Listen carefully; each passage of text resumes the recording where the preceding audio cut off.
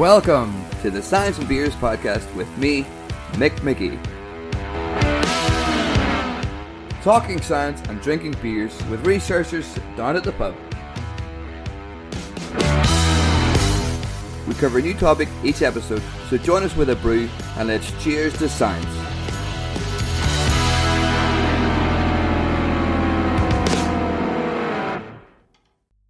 On what could be the last Science and Beers podcast episode of the wonderful year that is 2020, we have Dr. Ivan Seknan. So this is the first time we've actually done a live podcast recording with an audience at Studenterhus Odense. And I sat down with Ivan and we had a really good chat. This podcast is going to be divided up into two parts because Ivan is such a character, such a busy guy. He's involved in many different projects and he has very many different ideas and collaborations. The first 30 minutes of this podcast will be a discussion with Ivan about his PhD. Now, Ivan's also a medical doctor, but he did a PhD during his medical training as well. And he discovered a new brain disease that was first hypothesized 100 years ago. So it's called network diachesis. On the second half, quite appropriately, we're going to be talking about a new app for mass testing COVID. So not just the methods behind the testing for COVID, but an artificial intelligence that Ivan and some of his colleagues created that would, if used, could really make the COVID testing process very fast and very efficient, effective. It's made, but it's not rolled out yet. He's trying to get support for it. So if you want to hear about that, flick on to about 31 minutes in, 32 minutes in maybe, and listen to that. Otherwise, just listen to the whole thing. Both the network diachesis and the AI for the mass COVID testing are part of the Synaptic Science Solutions. So I'll put a link for Synaptic Science Solutions in the text below so you can have a little look at that. So, thank you very much for listening to the podcast. If you want to support the podcast, please go to patreon.com/the Science and Beers podcast. Thanks. Hello. Hello. Thank you very much for coming to the Science and Beers. This is going to be a live podcast recording. We are on YouTube. Hello, YouTube. We are recording it for the podcast series, and thank you very much for joining us. So, it's Friday. Let's start off with the skull. Skull, Ivan. So, Ivan, we met in a trampoline park. Yeah. It was a few years ago. There was a concert in a trampoline park, and we got chatting. And then I was calling you up a couple of months ago. Ivan, on the phone, just in passing, he starts telling me these stories about Nobel Prize winners from 100 years ago, about methods used in the Second World War to cure venereal disease. Who is this guy? About an AI to track COVID-19.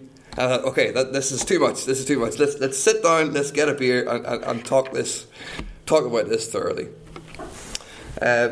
So, first of all, a bit about yourself, Ivan. What do you want to know? Tell me about the PhD. The PhD? Yeah. Well, it was I had studied medicine for 3 years, and I was curious about science because I heard it was hard, and you had to have stamina, and you had to be creative. So I thought that sounds really fun. And then so I took a break in my medicine study, and I did a science year. And during that science year, I started developing a method. So when my master started, the last 3 years, I continued developing that method, and it turned out that I could make my own PhD protocol. So I made my own PhD protocol, and I almost forced my main advisor to be my main advisor, because nobody wanted to be my main advisor, because I was just, going on my own path, sort of. So you're in the middle of studying medicine, and you didn't think that was scientific enough. You want the honest answer or the diplomatic answer? It sounds that way to me. Of course, the honest answer. Yeah. Well, of course. I wanted more science, for sure. And I was looking in the medicine books, and I was, when you look at the brain, you have all these neurons, but it does not say very much about how they connect. So it's like looking at a web that is made by spiders, but no one actually tells you how the web works. It only tells you how separate parts work. So I was starting to get curious about, does that brain actually work as a collective unit in this neural network, or is it correct that it doesn't exist? Because that's the truth today. The truth today in the medicine books that we all read is that the brain works in in silos. It doesn't work. It doesn't work as one collectively biological mass. Well, yeah, you see these images of the brain, and you have it divided into sections. You have the hippocampus, for example. Exactly. So, for example, if you have you have hippocampus, you have amygdala. You know that if you have a lot of anxiety, it is associated with a more activity in amygdala and these things. But how the whole brain works as one organ, it doesn't say very much about, and especially also the cerebellum, the little brain. You have cerebrum, which is the higher brain, and then you have cerebellum, which is the little brain. So, for example, in dementia and very many brain diseases, it does not talk about the little brain. It's like it doesn't exist. Of course, in science it does. It's done a lot of science on it, but when it comes to treatment in the hospitals, it doesn't say very much about it. So this was a sparkle of curiosity, and then I went to science dating. So tell me about the curiosity there. You're thinking, okay, is nobody writing about the brain as a whole? People are trying to figure out. Yeah. But the medicine books, what is the truth? What is written in them is often lagging in maybe 10 or 20 years between what we are producing of science today. Mm-hmm. And of course, that's the one reason why when I was reading in it, it didn't say anything about how the whole brain works as a biological mass. But the other reason is also that even though there are many people doing science on it, in order to actually make it a scientific truth, it's not enough that you produce a few studies. You have to produce a big amount of studies. Mm-hmm. And that we have not done so much of today. What happened next? Well, then I went to science dating, where you meet all the doctors from the hospital, different departments. Like speed dating with doctors? So, wow. Of course, so I went to... Has anybody been at a speed dating with doctors before? No? Or scientists. Scientists, yeah. Yeah. So, and then I looked at the program, and then I saw... It said Department of Nuclear Medicine. And then sort of I forgot my interest of the brain. I was thinking, nuclear medicine? What is that? That sounds cool. So then my curiosity actually made me go there first. And there were some beautiful people there. And then they told me about nuclear medicine. And it was even more fascinating than what I thought it was. So then I learned about that. Do you mean nuclear medicine? Are you talking about the treatment of cancer, or? I'm talking about nuclear medicine. What? Nuclear. Like what? What do you associate nuclear with? Bombs. Yeah, yeah. Which comes from radioactivity, right? So it's medicine made out of radioactivity. So at Odense University Hospital, they have 2 cyclotrons which produce radioactivity every morning. And then you inject it into the blood veins of the patient, the radioactivity, and then you can label it with whatever chemical you want, sugar or protein, and then you take an image of the patient. So you can actually see how the biology is based on that you inject reactivity. So that's nuclear medicine, in short. Yeah. Okay. So you were interested in that, and then you came back to the brain.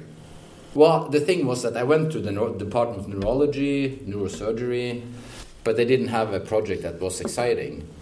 Because, if you want to look at the whole brain, you cannot look in small Petri dishes.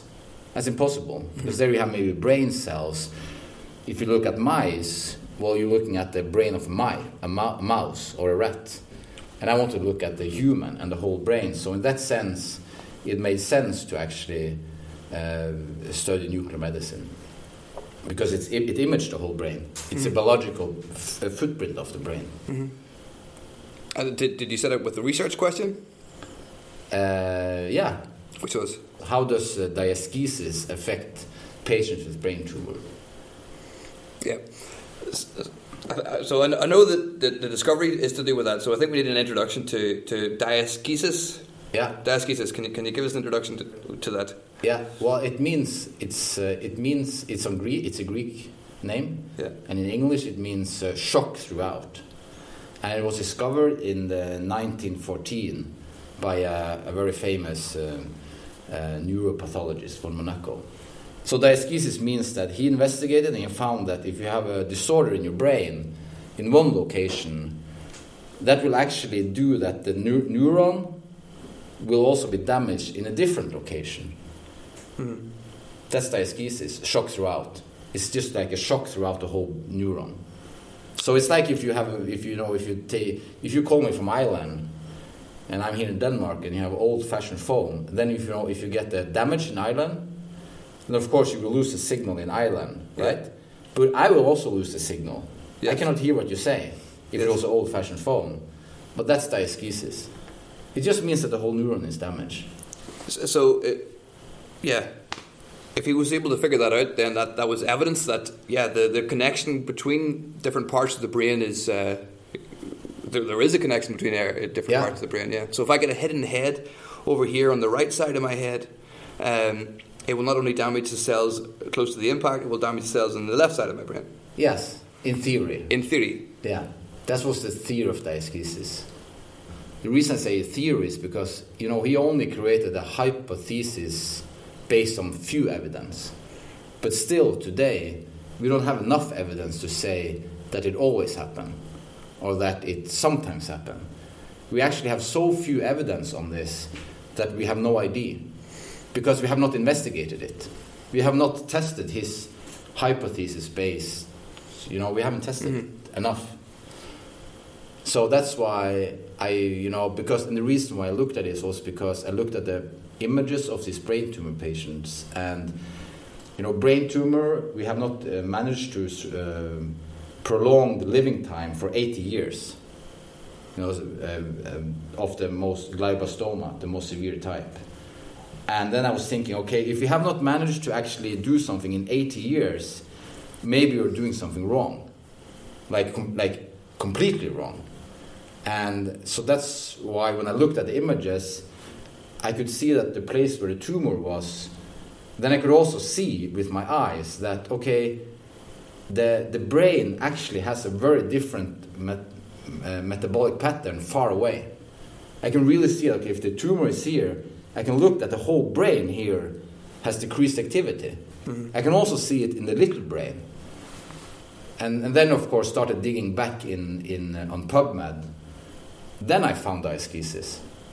So, of course, this is also the beauty of science, that you see something, you get the theory, and then either you create the method yourself, or you go back in history and you see what other people have done. And then maybe they have done something you haven't thought of, but that connects your observation with an even better theory. So you're inspired by a theory that came out 100 years ago? Well, I was inspired by my visual sight. Mm-hmm. And then I saw that, these great neuropathologists have actually produced science about it, So that made me, that confirms that the path you're on, it's maybe something there. You were telling me about two competing Nobel Prize winners from 100 years ago. So is one of them theorized diaskesis? No. No, okay. I actually just discovered this at the end of my PhD thesis. Yeah. But then it made very much sense. So after then, I always talk about it, like I always knew it, but I haven't. Tell me about it again. The point is that in 1906 they gave the Nobel Prize in Medicine and Physiology to 2 people, and then you can show the image. Okay. And of course, here's the image of 3 people, and so one of them. So you can of course guess that it's only 2 of them that get the prize. One of them who was competing was Camillo Golgi. He's known for the reticular theory, which states that the whole brain functions in one network. Reticulum means network in Latin. And so he stated that, and he stated that from looking in the microscope in his lab. Okay? Then you have this, Cajal, which was from Spain, and he said that no, it's completely wrong. He said that the brain only works in independent networks. So it doesn't work in a biological unit. Mm-hmm. They're not biological connected whatsoever. And then you have the Fridtjof Nansen, which is Norwegian. I'm very proud that he's Norwegian. Yeah. And he said that, well, I think I have discovered something that connects the neurons, but it's not the anatomical unit. It's just a seat where I can see some black dots. And that's later known as the synapse. And of course, only 2 of these got the Nobel Prize. And it was not my fellow Norwegian, Nansen, mm-hmm. but it was Cajal and Golgi. Mm-hmm. And they were so angry on one another that they had to give the Nobel Prize on 2 different days. Because they could be violent too. They wanted to kill each other. The brain's connected. No, it's not. No, yes, it is. Okay. Well, that sounds pretty aggressive now. Did your work support either theory that the brain is? Well, our work supported the theory of actually all these 3. Uh-huh.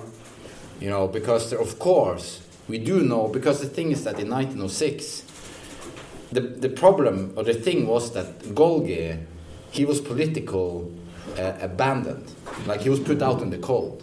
So people said to him, you know, even though he won the Nobel Prize, in general people said, well, he has misunderstood something vital. Huh. They said Golgi is saying that all the neurons are actually anatomically connected, right?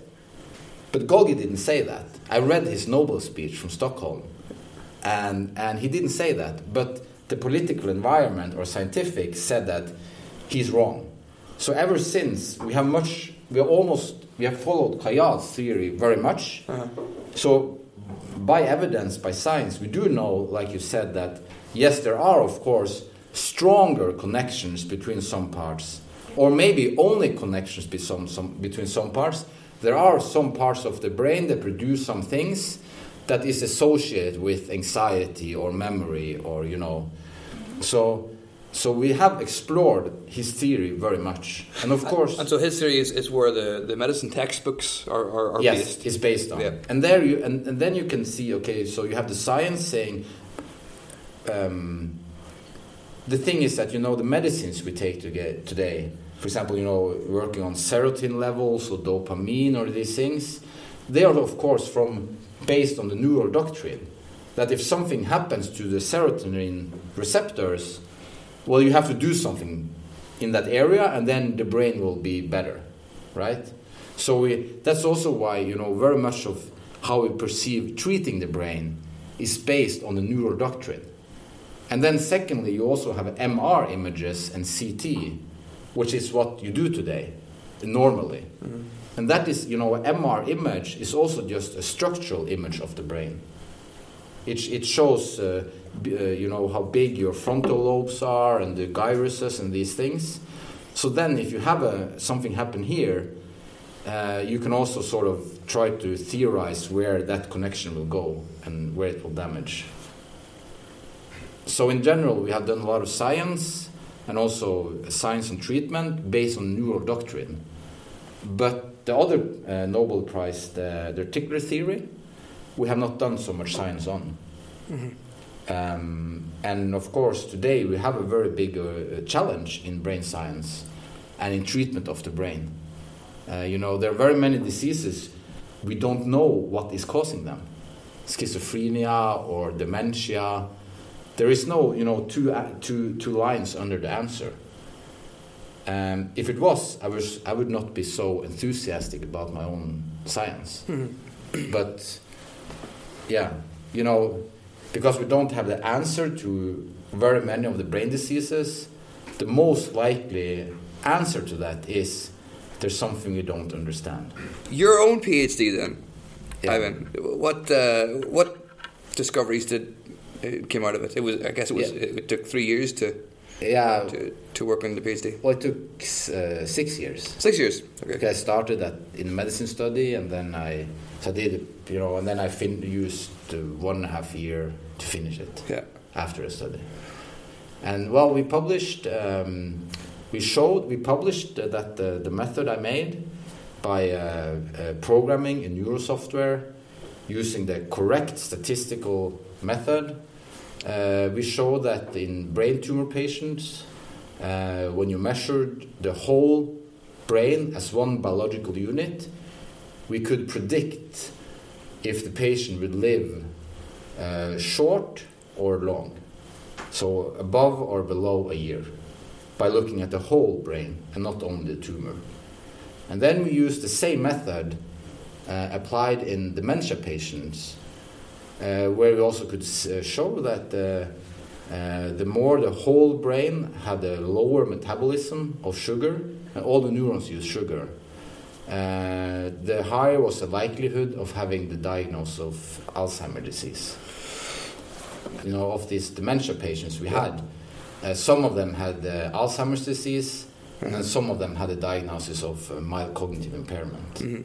So, and then some were healthy controls. And then when we used the method, we could see that the healthy controls had a metabolism that was normal, defined by some parameters, and that the Alzheimer and mild cognitive impairment had the metabolism that was lower in the whole brain. Is that Alzheimer's? Is Alzheimer's a lower metabolism in the brain? It could be. Because we don't know what it is at the moment, do we? No. Do we know what dementia is? Well, I maybe get hanged if I say this, but I would say no. If we knew what dementia was, why don't we have a treatment? Yeah. Or why don't we, are close to a treatment? And of course, as far as I understood, this can be wrong, but you have not it's not been published a new medicine on Alzheimer's for the last 10 years or something. And so if you ask me personally, because again, I'm just an expert on technology of software and dysgenesis. Mm-hmm. Personally, of course we don't have an answer to dementia. And this also goes to, so one part of the thesis was about looking at the brain disease that spreads in the whole brain, but the other part of the PhD was to create a method that is technologically good enough. Because there are so many different softwares that is produced commercially by companies, and there are so many different methods. But in general, very many of these softwares that these companies sell, they have these black boxes of statistical working. So they're producing numbers, but when you really look at it, it does not connect back to the biological source. Well, so it creates some biases. You're going to have to explain to me exactly how you go. How do you use software and computer programming to look at the brain? Well, it's like we talked. It's the PET images that I looked at. So it means that is that with the nuclear medicine? Okay, everybody remembers this. Yeah. You inject reactivity into the blood veins. Yeah. Okay. Then the patient is resting for about 45 minutes after injection, so that all the reactivity can go out in the body. And then you put him in the scanner, and then when he's lying there with his head, the reactivity, of course, is beaming out in many different directions. And then you have cameras 360 degrees around that they catch these reactivity rays, and then they go to the computer, and then the software looks at the coordinates, and then the coordinates creates the image. And then you can put onto that image of raw coordinates, you can put a software on. So if you have a brain tumor, the tumor will eat much more sugar. And the sugar is connected to radioactivity that we have injected. So it means that if you look at the image, the place where you have the tumor will have a light much more up, like a sun. Mm-hmm. Then other parts of the brain will look like a cloudy day. So it started with being interested in the brain, mm-hmm. but I ended up with actually spending all my time in just trying to create this method in the software, to use the correct statistics and all these things that I had no clue about. So I had to learn everything from the beginning. And that was really fun and really interesting. That's good to hear. You know, it was really difficult, but it was fun. Yeah, it was really fun. I think if it's easy, it's not so. At least for me, I find it more boring. But when it's complex, and of course, this is the beauty with science. Of course, you know that okay, it's hard, it's stimulating for myself, but you can also smell that okay, if there is something to this, you can really help many other people as well. So it's both an individual benefit, but also a common benefit. So tell us about the development of the method, because we're talking about the origin of the company, Synaptic. Yeah. So explain how the method works into you, along with some collaborators. Yeah. Starting the company. Well, so I worked with the method. I developed it, and then we made a very nice publication. Then I went to a conference in Vancouver, Canada. I was standing in the line. It was a brain conference, and then it's like this guy in front of me, and like, should I talk to him? Okay, I talked to him. And then I asked, so where are you from? And he's like, I'm from Copenhagen. And he's like, where are you from? Well, I'm from Odense. Yeah. And then what are you working with? I'm working with looking at the whole brain, metabolism. What are you working with? Well, I'm working with the same. And so the rest, I mean, he was almost the only person I talked to on that conference. Because I wanted to learn about his method, and he asked me questions about mine, and he made a method looking at the metabolism with sugar, with nuclear medicine, with patients with coma. And if you could predict by creating a quantitative method the degree of consciousness by using coma scales, in order to see how awake the person was. Okay, wow. So if you're like way gone in a deep coma, you have low metabolism in the brain, I guess. He was looking at this, and he had made some publications stating that yes, there was a theory about this. He had found some few evidence, and this was at the time that Michael Schumacher had this accident in the Alps. Yeah, and he was in a coma. Yeah, so he told me that all these people would call him, these journalists, and said, "Well, you have this method, right?" But of course, it's science, and he only looked at a few people. So he also made some great publications, but again in few people, and his method was beautiful. So when I came back here, I additionally thought that, this is really interesting. So I got a hold of a new software that was an upgrade of the old software, where I could program myself much easier, like drag and drop and these things. So then I tried to mix his method with mine, and was playing around with the images of the brain tumor patients, but also with Alzheimer. So I merged them, and I said, I want to make a method that detects diaskesis across the primary brain disease. Just like let's say if you had ID, you wanted to create a method to measure blood pressure. That's also, you can measure blood pressure regardless of the primary brain disease. Well, why couldn't you do that with the brain? Mm-hmm. And then playing around, then suddenly one day I'm like, shit, I really think this works. And then nobody knows about it, and it's new. I wonder if I can take a patent on it. It was really cool. It's really cool. Well, whenever you remove a tumor, yeah, do you see a difference in the rest of the brain? Does the rest of the brain know that the tumor is removed? Because if your theory is true, and the rest of the brain is affected by the tumor, yeah, if you take the tumor away, whatever is connecting the different parts of the brain, and I don't know that yet, that mechanism is removed as well. So after the tumor is removed, have you done the same scan? Yeah, we have done. We follow them for 3 years. Okay. And we just saw that in general, also after the tumor is removed, if your brain still have a low metabolism, it is associated with a short time to death. Yeah. And that's the only answer I can give you. In general, nobody knows the biological mechanisms of dieschesis in humans. It's like the science has we're not come very long. So your work has just proved that dieschesis is something that we need to consider, but there's no mechanism discovered yet. Well, the PhD has just shown that we have created a method. Yeah. So here's the method. Now the next step is to apply it in a larger group of patients, because even though we are publishing good journals, we have no clue if dieschesis is so relevant as we think before we have validated it in a bigger group. Mm-hmm. And the last work of the PhD was a systematic review, where we looked at all the science that has been done on dieschesis. So it's roughly 3,000 patients that have been investigated by different scientists, but they all have used different methods. And of course, if you want to look at a phenomena in a larger group, you have to use the same method. You cannot use 15 different methods. But we saw that dieschesis had been found in very many different parts of the brain, in different connections, different independent connections. And thus we created a synaptic map, a network dieschesis map. And also the test that we made, we called the network dieschesis test.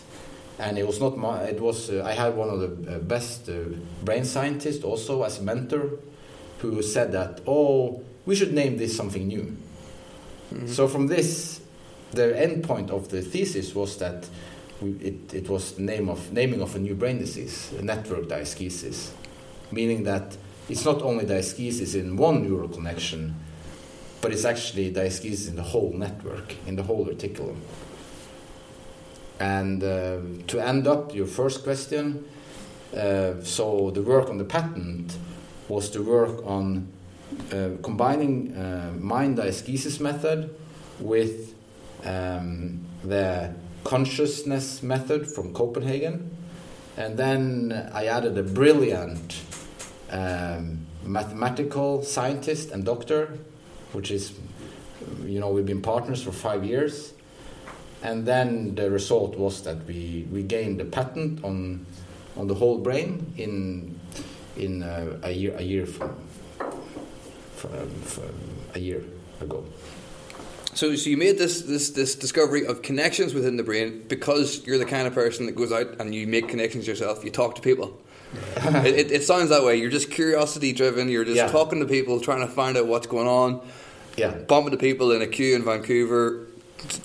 Discovering ideas and bringing everything together. I find that fascinating, and that's what Science and Beers is about. You drink beers, you talk to scientists. There's one more thing I want to talk about as well. It's the next thing that this group of people that you just mentioned went on to make. I believe it's the COVID tracing app. The COVID tracing app. Yes. The AI behind that. Yes. And how that connects to the brain. Yeah. Can we take a break and have a beer first, though? Mm-hmm. Is that okay? Sure. Yeah. Thank you very much. We'll be back in 10 minutes, will we? Okay. Thanks.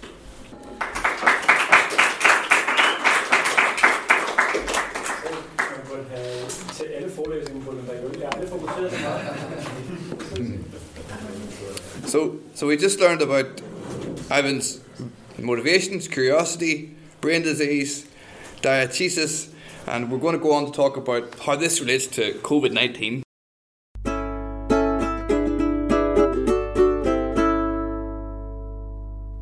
So, I for one would like to some kind of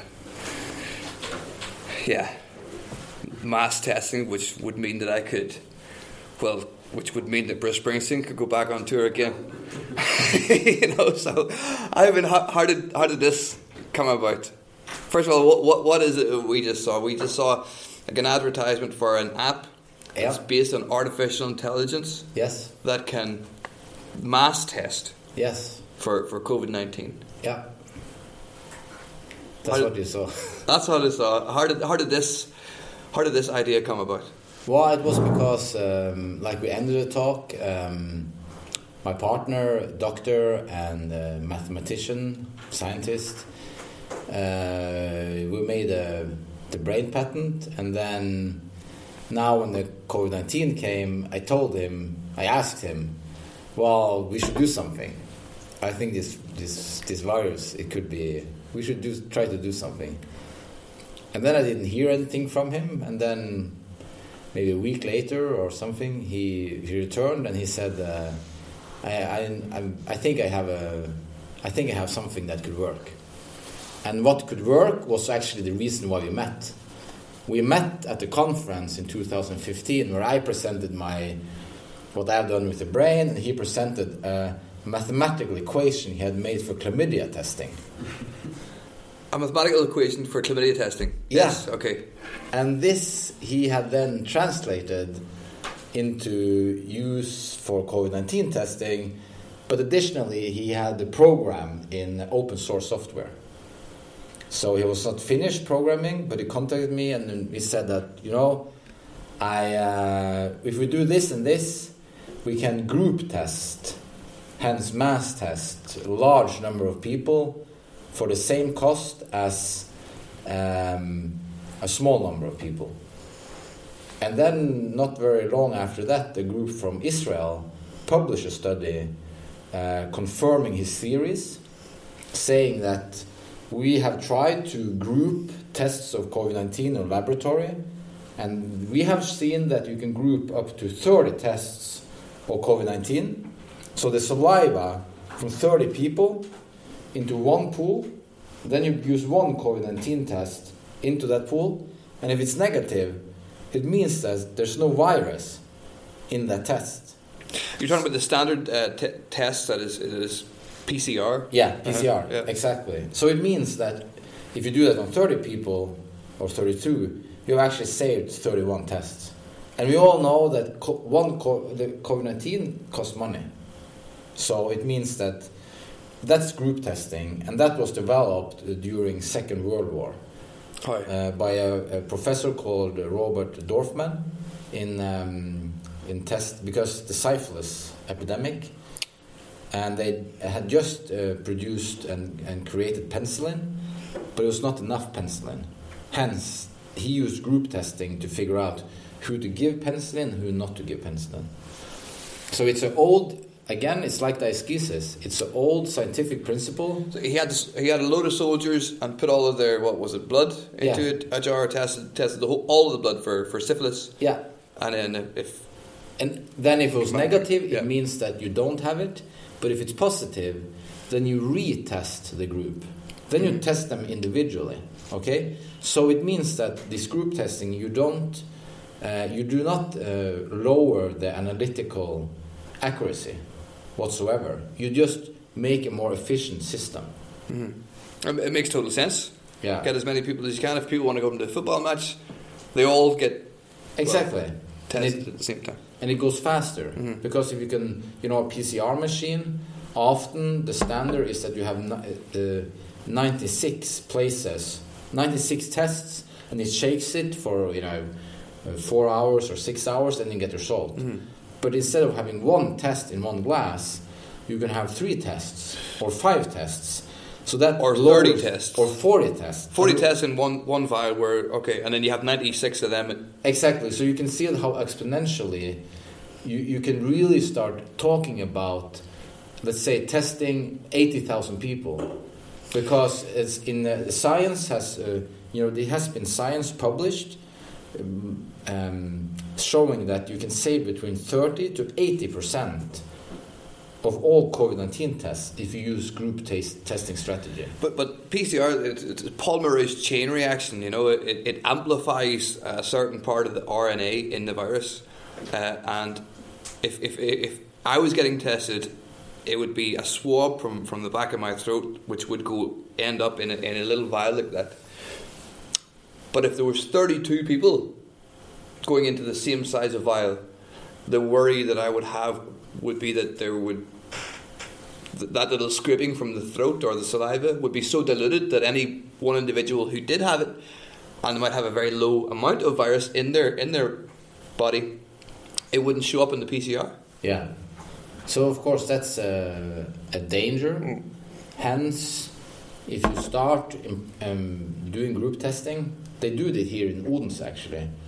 They are grouping 3 people. So every three people are grouped in one test. So meaning that if you want to do it on 30 people, the study I referred to was just an exploratory study. Yeah. So it means that, this is a field of science, just like the ischiosis, that we have not put much attention to. So of course, if you want to really figure out how many can we group, then you have to both test individually, and at the same time you put the same test, you divide it, and you put it in groups, and then you see how accurate can we be. And then let's say if you test it on 10,000, that okay, we can actually have 4 in a group, then you continue to 5 and 6, and then of course, if you start doing this, then of course the industry will also start exploring what chemicals can we make so that we can actually make group testing more efficient. So it's not like you can just start testing 30 people in a group. Mm-hmm. There, of course, it's steps. Yeah.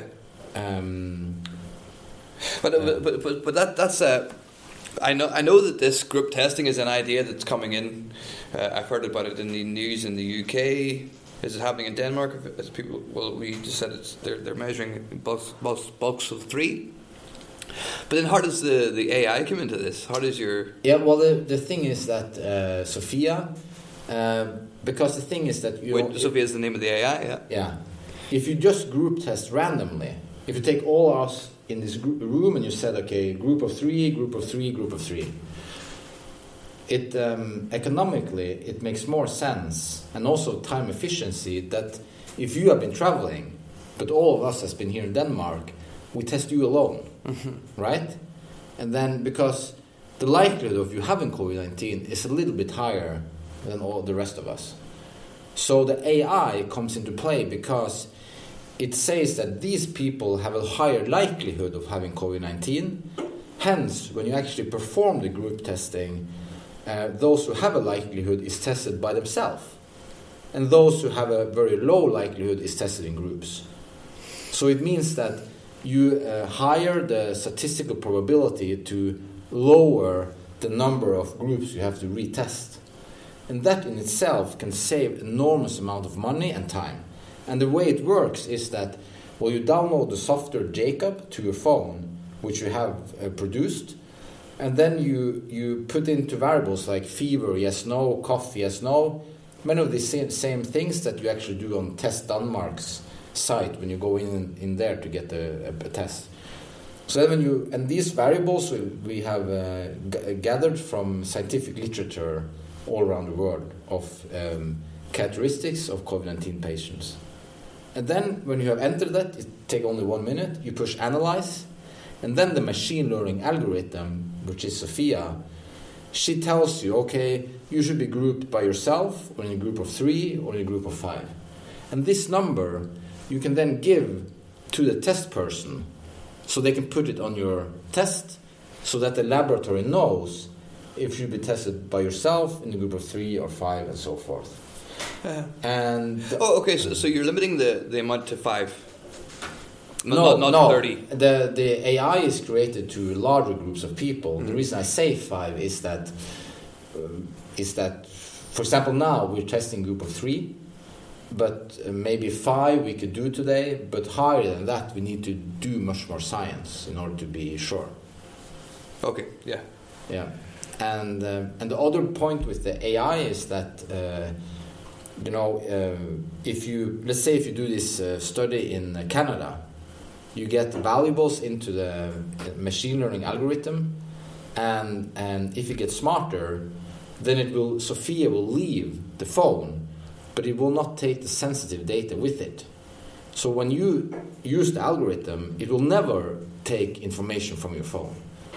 And that makes that you're more safe, we don't need any cloud, and it also makes Sophia smarter. Mm-hmm. So that's also what we find, what we think is important, because today everything, you know, the data we have is often exploited. Indeed, but there's this thought in the consumer maybe that who can we trust? Like there's many people say we'll not take your data, but will they? Is that true? You know. But how does your idea for this app compare to, say, in Denmark, Smittestop? How many people have Smittestop? Half people in the room have the Danish app Smittestop. How does Sophia compare to that? Well, it compares because Smittestop, and again I'm shooting from my hips. But it's not a science app. It's a surveillance app. Mm-hmm. It does not create anything new. It's just a system to figure out where you are. But our app, it actually, you know, because it's a machine learning algorithm, an AI, the more data you put into it, you can also, every time you use it, it marks what location you have. It means also that it gets better in pooling correctly into groups. So, and the reason why it's important is because you have very many different machines performing tests in the laboratory. You have Roche, you have Siemens, blah, blah, blah, blah, blah. So it means that if you want to enhance science on group testing, if you have a system that can, you know, Sophia, that can actually travel around all the places, it is easier to systematically understand how many can we pool. Mm-hmm. So the difference is that, and boldly we say that, well, we really think we have created maybe the first science app that actually you can connect everyone who wants to use it. So does your idea also inform people if they were in contact with somebody else who tested positive? Not yet. No. And this is... But your app is not to let people know that they were in contact with people who were infected. Your app is to test as many people as possible. As fast as possible. And that's why I also say our app is a science app. Because it tells you yes or no if you have it. And the theory... And who you can go and party with. Yeah. But in theory, it is a system that if you want to have a music, a concert, if you used, and let's say you have 10,000, you can actually test everyone in theory. Mm-hmm. Because the problem with testing is that we have not enough COVID-19 tests, or we don't have enough money. It costs too much. Mm-hmm. If you want to pay a private company to test you at the airport, it costs between 1,000 and 2,000 kroner. Yeah. Right? Yeah. So imagine if that company had a group testing strategy. It will lower the cost between 30 to 90% for each test. So the whole I traveled 2 weeks ago, and I also wanted to get a test, but I'm thinking, fucking hell, 2,000-3,000 kroners for a test. If the whole plane landed and the whole plane was able to all spit in a bucket and then see if anybody was infected, that would be a very useful tool. Yeah, a very useful tool indeed. Yeah. Or let's say there's so many things to this test strategy that I think doesn't make sense. Like you say, okay, you take a test, but then you actually meet other people, and then you get an answer.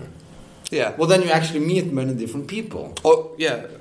Indeed, yeah. But the thing is, and I think the challenge is that it is economy, and it is that we don't have enough equipment. So we have to create a method that use the resources better, and you have to create a method. And then this is the beauty of science. Good science, it tells you yes or no.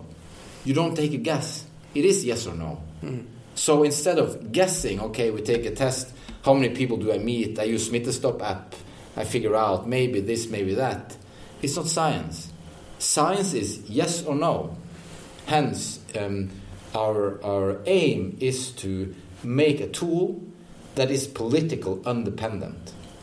Because right now we are, the politicians are, they have power of all our lives, and they're doing their best. But and the problem is that their tool is lockdown. Yeah. But the lockdown creates many people are losing their jobs, many people are isolated, and these things. Mm-hmm. So if you have a tool where you can get people more out of lockdown, that is political undependent. Yeah, and it's completely. You see what I mean? It's crippling the economy as well. It is crippling economy, Yeah. and you know, the people on top, of course, they just get richer, but the people in middle and lower, they really suffer the consequences, not only now, but in many years to come. So, of course, this has also been our intention to create. I mean, we have programmed the whole AI without any money, without any investors. My partner, who has programmed it in open source software, then we have connected him to another programmer in a different country, which have created the software itself. You know, we have come so far because, and we work, you know, in our spare time in these things, because we really think that the testing regime that we have today, it is not good for us. We need something better, and it is possible. It is really possible to create something where we don't have to suffer for 1 or 2 years. Mm-hmm. Because the longer we suffer, the more exponential is what happens after, sort of. Hardly have any spare time. What? You sound like a very busy man. You know, so you're studying medicine, then you're doing your PhD, and then you were part of a team that created a COVID app. Yeah. You know, that sounds like your days are pretty busy. Yeah, they are. Yeah. It's annoying. It really is annoying. Yeah. Yeah. So. Also, Sophia and Jakob is the name of your kids as well. Yeah, that's the name of my daughter and my son. Okay. Yeah. So a family man as well. Yeah. So very busy. But this is for the good of humanity, is to get the economy back together, is to get mass people tested.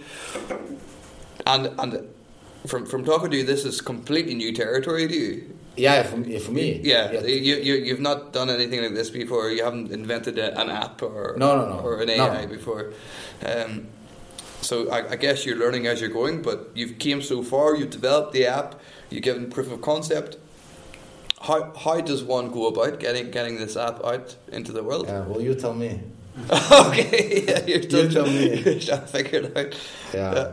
Well, you know, it's my partner who has created the algorithm, who's programmed it. Then, of course, there's another person who has created the software, and then we're all working together on trying to expand this, and that is challenging. It's really challenging. You know, you have to have a proof of concept, or you have to have investors. But you know, it's a very unholistic world we live in today. So, and our solution is very holistic. So we also work towards, you know, we made the app, but then working with some laboratories, we understood that okay, it actually does not exist a robot to perform the group testing. It exists some, but they're not very efficient and they cost many millions. So we started looking at a robot and we realized that, okay, it will only cost like 40,000-50,000 to create one. Maybe we actually could create it like an IKEA robot, blah, blah, blah. Well, why can't you use a standard PCR we test? Can. Of course you robot. Can. But the thing is, I mean, there's many things to it, but I mean, one of the reasons why everything is so challenging right now is that you have the healthcare, the hospitals, you have the scientists, you have the commercial companies, you have the politicians, but they all have different interests. So the robots that are in the laboratory, maybe they cost a lot of money, but the scientists have no other option than to buy what is offered from this American company, let's say. But in reality, they maybe need a much smaller robot that works faster and is cheaper, right? So when we started looking into this, we also work with trying to see, is it possible to... We know it's possible. We've been to meetings. It's extremely easy to make this robot. It's extremely easy. And most likely, we can actually make a robot. All the parts exist, where you actually can, in theory, just order it by email. And the reason why this is important to us is because we're creating a solution that we want them to be possible to use in refugee camps and in India and countries where we don't have all this money that we have in the West. So how to come from that? We have this product, we have created an AI to actually get it out there. We have worked very much with it, but that's the challenge right now. And of course, our vision with the company, with Synaptic, which was founded in 2018, is that the brain AI that we now have a patent on, and then the COVID-19 AI, it can actually be used in many different diseases as well. We want to combine these two, because then if you combine it, it's a way of reporting symptoms and these things in a new way.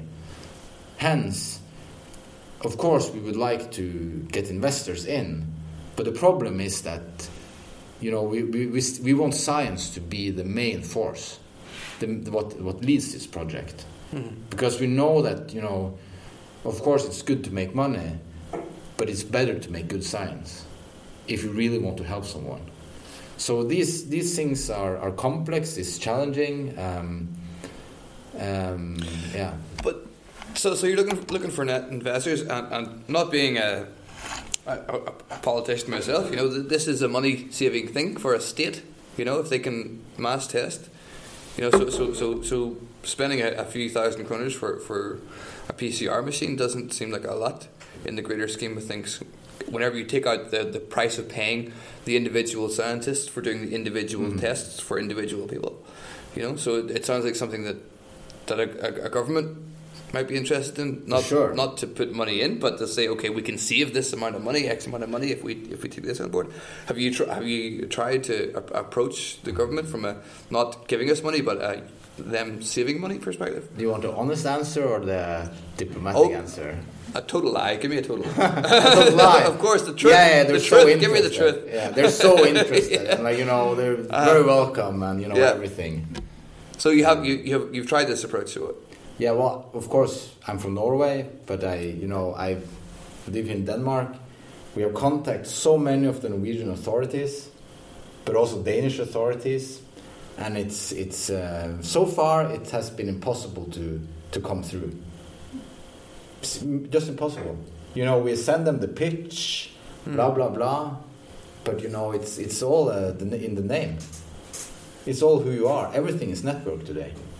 That's how you came here in the first place. That's how that's how you got to the place where you're able to create the AI, because you talk to people, because you have a network, because you're not shy to talk to people. Yeah. So you more than many people know how important network is, and I guess whenever you're trying to influence policymakers, it's probably a complicated process. Yeah. And given the structure of the society that we live in, no one person is in charge. There's a certain way of doing things. It has to go through certain procedures. It has to go up the ladder, so to speak. So that mustn't be easy to do without that name. Well, it's much more complex than the science. Yeah, it is. Yeah, so but you can show the slide where you can see how some of the estimation of what you can save. This is the savings here, is it? That's daily. Over here. So, is this the slide that you're looking for? Yeah. And this is estimation of. Right now we're testing each person individually. But then if you compare those costs every day of that you can save between 30 to 80%, this is actually the number you can save each day. And the reason why this is important... Each day? Yeah. So how much is Denmark spending on COVID testing at the moment? A lot. Okay, wow. All this money for testing is taken from a budget. But of course, very well, often goes... If I'm flying into an airport and I'm paying 2,000 or 3,000 kroners for my test, and if the Danish government are testing like hundreds of thousands of people, that could add up. Yeah, it's insane a lot of money. And there, I think if you are to defend the politicians, well, their challenge is that they are not scientists. They don't know the details of the testing regime. meaning that they have to take decisions based on reports they read from others. So this is also, I think, why some decisions are maybe off the chart sometime, because we should have scientists should be more, I think, involved in the decision-making process. Mm-hmm. And for example, a solution like this, I'm not saying that it will work. I'm just saying we should try it. And then please show me that it doesn't work. Well, quite recently in Denmark, there was the mink crisis with the cluster 5 COVID mutation. And only this past couple of days, there's been some science to come out to say that actually the vaccine that's targeting the proteins on the surface of the vaccine, even in the mutation, the vaccine will still work. But they still took the decision a week or two ago to kill every single mink in Denmark. So it is possible to make these very spontaneous decisions in government to even. And in that respect, if you had a group testing regime, of course I'm biased because this is our baby, but if you have a group testing regime, it's a tool where you can test very many people or animals very quickly. So instead of taking decisions out of a gut feeling of what you think is right, you take a decision out of a gut feeling of what you know is right. Mm-hmm. And so this is also one of the the core values of our company. It is that we really want science to prosper, because instead of going from systems where we think we act right, we follow a system where we know we're following the right. Yeah. You probably need some kind of test space. For example, in Germany, a couple months or maybe a month ago, they set up this test where they invited a bunch of people into a concert at a large music venue, and they used those people as test subjects to see how COVID spread. You probably need to start small and take a certain area or maybe an island and see if you can approach the mayor or the local council there to see if you can introduce this app to see if it works there, and then scale it up. Yeah. For example, approaching maybe the mayor of Owens and saying, "Hey, let's test everybody that wants to go to an OB football match." Yeah. And then that it starts there, and then it gains some traction. We are working with 2 Danish hospitals in order to try it out. Okay. And hopefully we can, try it out at least one of these hospitals very soon. So it is. We are crossing our fingers that we can do that. Yeah. And so of course, because if you can do that, if you can show that it works one place, then you can implement it other places. Yeah. As long as I'm able to go to Bruce Springsteen concerts again in a year or so, because he just came out with a new album there. And let me see. Yeah, that's your team there behind Synaptic. Yeah. So you guys you made a company, and what you're doing is you're inventing a way to test the connectivity of the brain and COVID. Yeah, that's true. Yeah. And I think in essence what we do is that we just say we want to use the best science, the most logical science, and then we want to focus on that with the new technology in hand. So that's this, both with the brain and the COVID. I mean, we're using scientific principles that is either 100 years or 50 years old. And we have programmed either algorithm in open source software or in the neuro software. It has been extremely cheap to make it. And of course, we do it because we think it's fun. And we want to try it in larger materials. So that's and then I think other part is that we live in different countries. My partner, who you see there,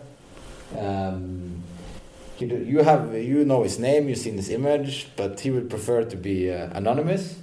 Yeah. And, but he's a really nice guy, even though he has chosen that image. But he lives in a different part of the world, We have collaborated on WhatsApp digital platforms for 5 years. Thomas, that is here, he lives in Slovakia. He created the Jacob software. We all collaborated on digital platforms. It's extremely efficient. And then Vegard, that is here, he's a co-founder of a medical app that has been very prosperous in Norway and knows much about commercialization and these things. And so, we don't even live in the same countries. So that's also part of the philosophy that, we have all the, it's like we have this brain today, which is the internet. Yeah. But still, I think there's so much chaos. And I think we need some sort of synaptic energy. Yeah. And Diegesis or an entry point where we think differently. Or maybe, we think in a millennial way. And maybe not in the way the generation above us thought. I mean, that's the meaning of generations. We are to evolve and create new systems. But it also means that you have to be bold. And we have to follow what we think is right, even though very many others say is wrong. So this is also where we're coming from, that we really want to follow what we really think is right for our generation, but also for those who comes after us. And that maybe means to break some of the older system that is governing the way we think today. I think you painted a picture quite well with the two Nobel Prize winners 100 years ago.